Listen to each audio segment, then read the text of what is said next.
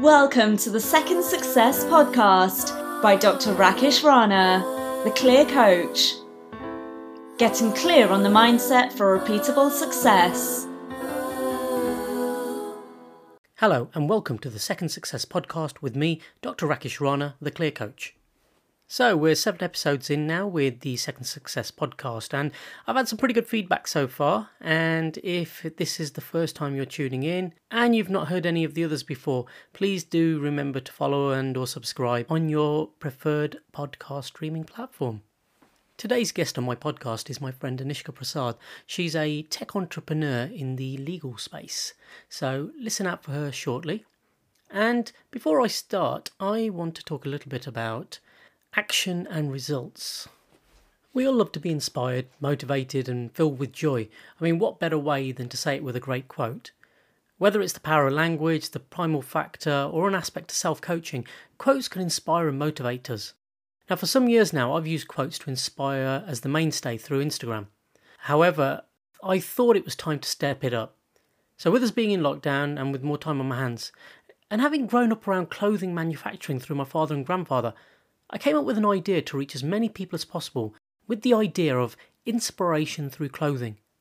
So from idea, execution to delivery was less than 2 weeks. And I must admit the credit doesn't go to me. The only thing I can be credited with is the idea. And knowing the right people to turn to help realise the idea into an action that produced the result. And I guess that's what I'm trying to say to you guys. If you have an idea, sometimes the reason you don't carry through with it is because you've got no idea where to start and what to do next. And we put all the onus on ourselves to execute that idea. However, sometimes it's better to leverage the network that you have, maybe look around and see who can help you, and maybe better placed to execute that idea, so that you can share the result. And sometimes we're too precious of our own ideas, and realistically what we need to do is start collaborating more so that we can start delivering more and quicker results. So with all that, the Clear Quotes was formed. And I've got to say a huge thanks to Ecosus for bringing the idea to reality. Now, the Clear Quotes is a range of organic cotton comfort wear for men and women, each with a different quote to inspire and motivate. And to do my bit for the planet, 20% of all profits are going to be donated to the Bayou Foundation's U Ocean Project. And that's looking to clean and remove 1 billion kilos of plastics from the oceans by 2030. So as you wear the Clear Quotes clothing, I want others to be inspired and motivated as they share your lived experience. So if you're ready to be inspired through clothing, do check out www.theclearquotes.com. So today's guest is Anishka Prasad, a former lawyer, now turned entrepreneur and legal tech enthusiast. She has an award-winning legal tech startup in London that addresses the pain point of work-from-home solutions for lawyers, mediators and legal professionals. Coming from a legal background of commercial litigation and now having fully transitioned to entrepreneurship in London, she has a strong drive and passion for startups. Anishka's also got an MBA from Imperial College Business School in London, and she's very passionate about entrepreneurship and venture capital. So let's hear what she had to say. Hello Anishka, thank you for joining me today. Thank you for having me. Oh, it's a pleasure. I was going to say, it's not been long we've known each other, probably just over a year maybe? Yeah, about that time, yeah. Yeah, but it's been fascinating to see what you do. It's been fascinating to see your journey, and especially in the tech space, but that's something that we're going to come back to a bit later. I'd like for you to kick off and talk about your past in the sense of your academic and law qualifications and you being a lawyer. Sure. So I started off my career in litigation back in New Zealand, because that's where I'm from. And I always had this sense of wanting to own my own law tech or legal tech, as they say. That dream took a while to be realized. And there were a lot of attributes that sort of kind of built up over time that I was thinking about, this is what I want it to look like. This is how I'd like to structure it, etc. But I think mainly it was more of a mindset thing that needed to shift, going from a private practice. I'm a lawyer, I go to court occasionally and I perform a certain task, essentially to be an entrepreneur, where it's a very different mindset. It's a different industry altogether. There's different sort of KPIs. There's different expectations of you. And I think the mindset was the biggest thing that sort of needed to shift for me. And in my opinion, that's probably the challenge that took me the time that it did in terms of transitioning. Where did that initial aspiration come from? You said straight away that you knew that you wanted to be in law tech or be an entrepreneur? I think inherently it comes from a place of being a problem solver. I always wanted to get to places quicker, more efficiently. Efficiency has always been a thing for me, and that's something, funnily enough, I get teased for in friends and family as well. I'm the quickest person to reply to any text message. It's a very annoying habit. Is that quicker than me? Yes, I'm sorry. I have the world record of replying to messages at times. And I think it just comes down to your personality. And I'm not saying that the legal field wasn't quick enough for me or anything like that. It just wasn't really giving me a reason to wake up in the morning doing the same sort of task that I was doing. And I thought that the problems were still there that I could have fixed. That could have been me. Like I always thought about, when you read a magazine or something, you see somebody doing a very innovative piece of work, developing tech that's kind of revolutionary, etc. You do get that sort of voice from inside that, this could potentially be me in my industry. Why not? And that's where the sort of seed came to be unapologetic in terms of what you want to pursue and just go after it. You've made the move from New Zealand to the UK. That's challenging enough as it is. Tell me a little bit about that. What was that like? It's pretty simple, really. I bought a one-way ticket. I came and I never went back. Easy enough to do. It was pretty easy. I suppose, again, it's more of a mindset thing. If you are ready for it, buying a one-way ticket and leaving a whole network of friends and family can be a challenge mentally if you're not prepared for it. Having that said, if you are prepared for it, which I was, because it was a build-up of years as opposed to an overnight decision. It was more about, I was doing the same sort of work. It wasn't really fascinating me as such. It was definitely, I'm very, very grateful for all of the opportunities that I received in life in terms of law, in terms of, even now that I get. But I think I'm just the sort of person that likes to keep on growing. And it had come to that point that I think I'd reached my potential in more ways than I'd like to have kept it. And I just sort of said, right, okay, a one-way plane ticket, that's what's required, let's go. However, the move, from New Zealand to the UK, I guess you could have gone anywhere. Why in particular the UK? Well, I think a couple of things were aligned for me in terms of making that decision. One in particular was my MBA at the time, which I recently almost about to finish. So at that time, I was sort of thinking about coming to London. It was an option naturally because my business school was over here, Imperial College. And it sort of made me think, right, London's tech space is quite good for my level of startup, and especially law tech. It's very sort of, the ecosystem is quite supportive in that sense that we've got a lot of legal tech innovation over here, and there's government schemes to support. I'd done my research. I started doing quite a bit of research around where would be a great space, and London was just very aligned because business school, the sort of law tech space over here. And I just like London. I just love London. When I came and visited, and I said, right, I could see a home over here. So you made the move. You're, like you said, you're about to complete your MBA. You've been working as a lawyer. However, what I want us to move to is your next success, your second success. And, I actually think you've had plenty of successes, having spoken to you. You're moving on to the law tech, being an entrepreneur. I know you've got your fingers in a couple of things. Talk a bit about that. So I consider my entrepreneurial career, or transition rather, as my second success in life. As I said, I was very sort of grateful for my career as a lawyer. I had some brilliant opportunities back in New Zealand that I was ever so grateful for. But having that said, it had reached its sort of capacity, in my opinion, and I wanted something that was success in my mind, rather than success in someone else's mind. So, for instance, the natural progression would be to be a partner at a law firm, but that wasn't success in my mind. My mind was thinking more about innovation. The mindset was there to sort of challenge yourself a bit further. So I think currently I am living in my second success, if that makes sense, where I've made myself that way. That, and mind you, in my opinion, I don't think success is a destination that you reach and you're sort of happy with. It's more, I consider it like paying rent. If you stop paying, you can't live, right? Yeah. So like you have to keep on paying that sort of rent that comes with saying that you're successful, and the rent happens to be work. It happens to be effort. And I think if you're hungry enough, you will keep on putting in the effort. You talk about success and it's an ongoing thing. However, what do you think has contributed to this second success of yours? So, being successful as a lawyer and now moving into this entrepreneurial area, what are your 3 key attributes that you've taken in terms of mental attributes into this new second success?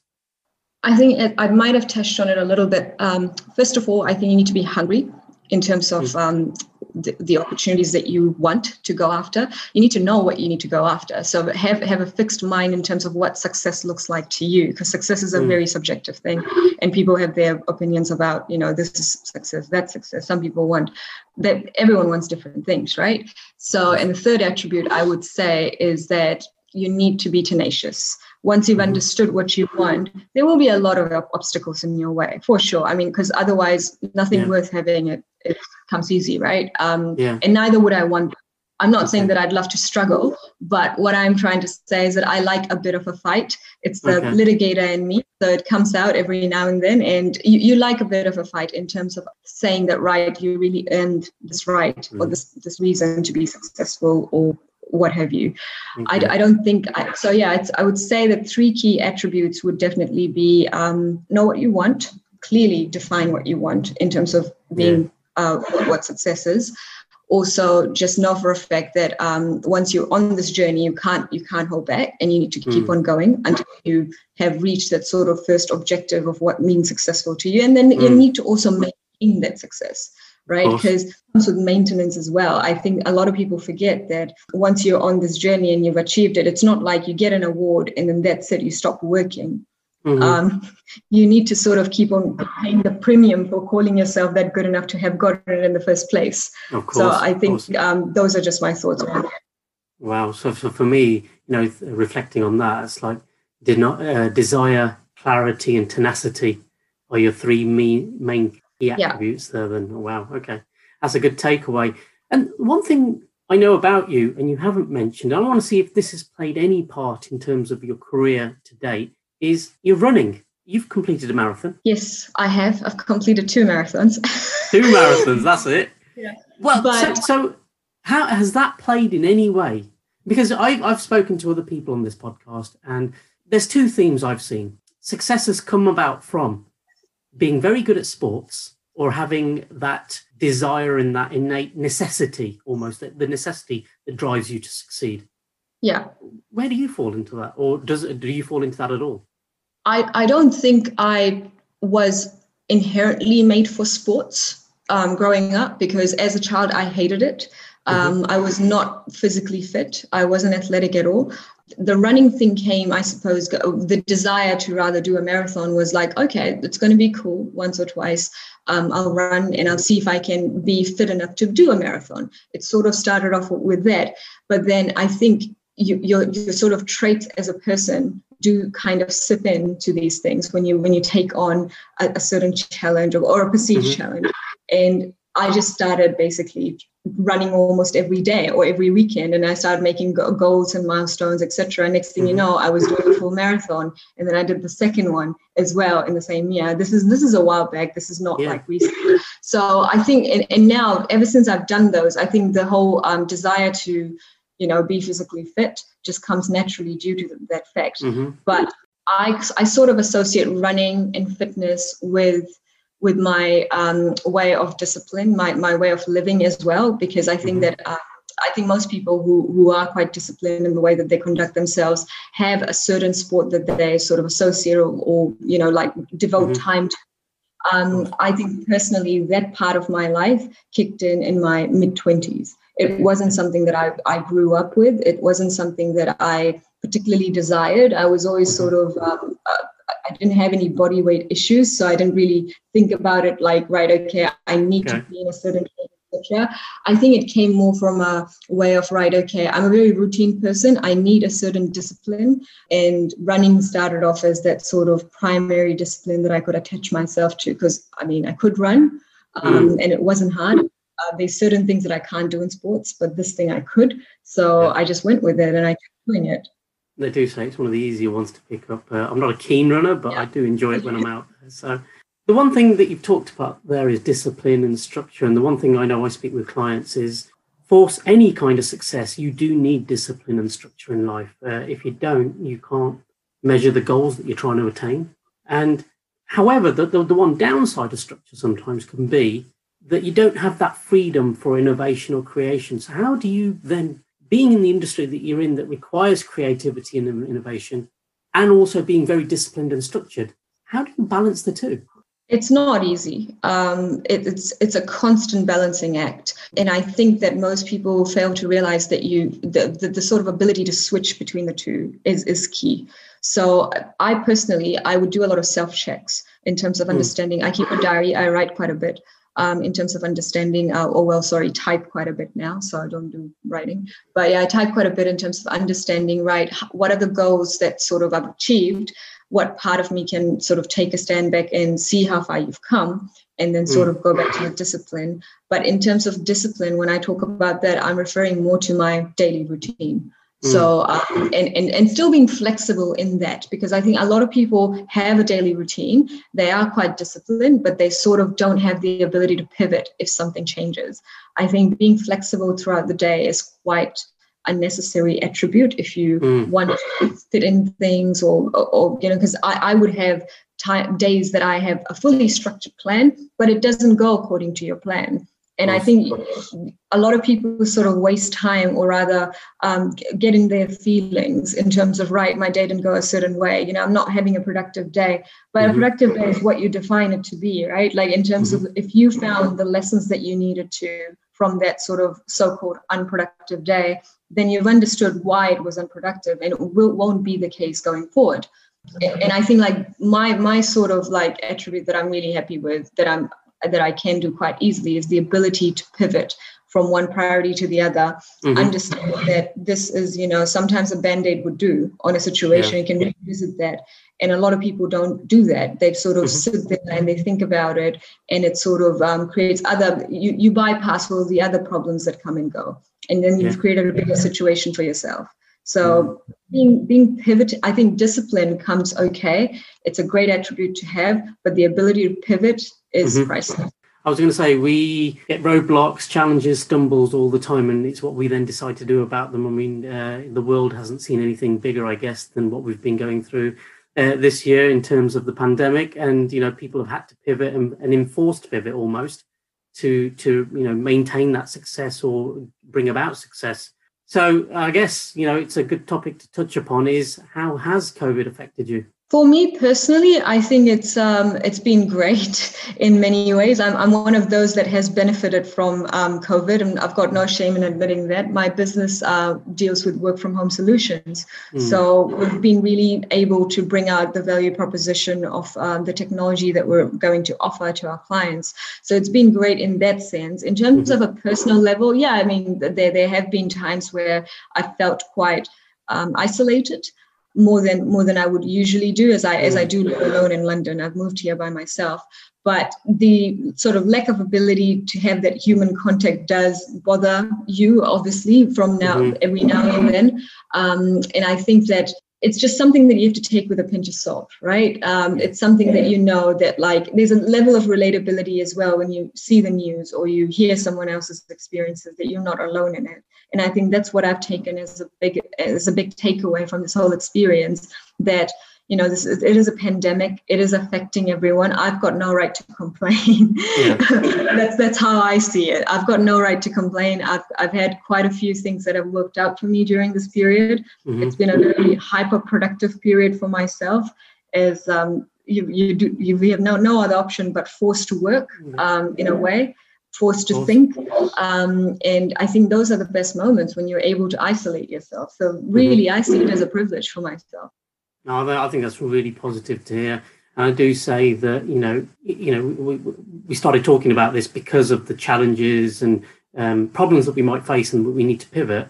Yeah. However, if we see it in that way, that it's not a problem, that actually it's just a challenge, it's something that we need to overcome, it makes it easier. And it actually doesn't put us on the back foot. It actually makes us actually become more creative and innovative when we think that it's a challenge that we need to overcome rather than a problem that we need to fix.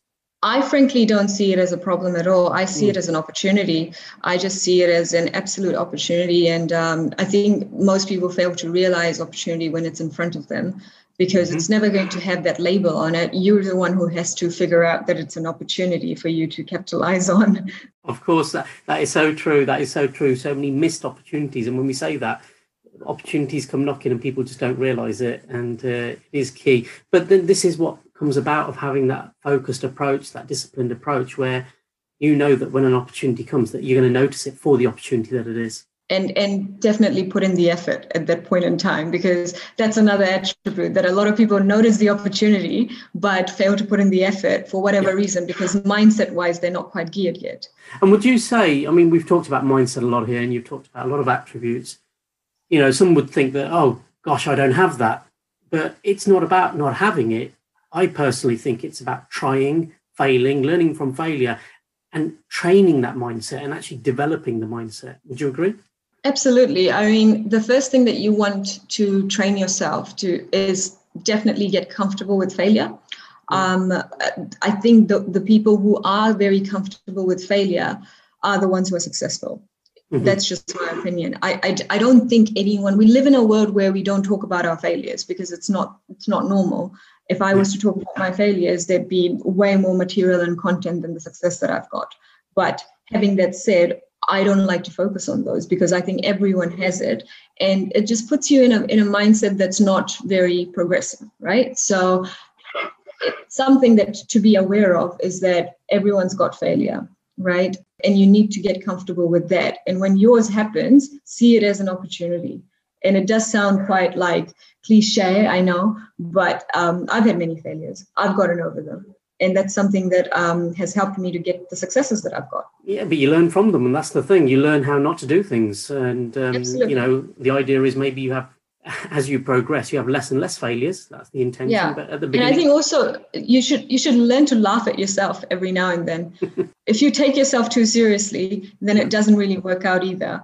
In terms of like, right, I set myself this goal and I didn't really achieve it. Oh God, I'm a failure. Like I just see failures as comedy now. So it helps me get over it. You know, obviously like you've got that point where you're like, right, you don't want to lose everything or anything like that. But the micro failures that many of us have in life, I think we get sort of drained with that situation way too much that we let it get a piece of us that doesn't need to be given. Of course. But and those listening, Anishka, would say that, you know, it seems that you've got everything sorted. However, we're all human and we can all have an absolutely crappy day. Tell me, how do you deal with your worst days?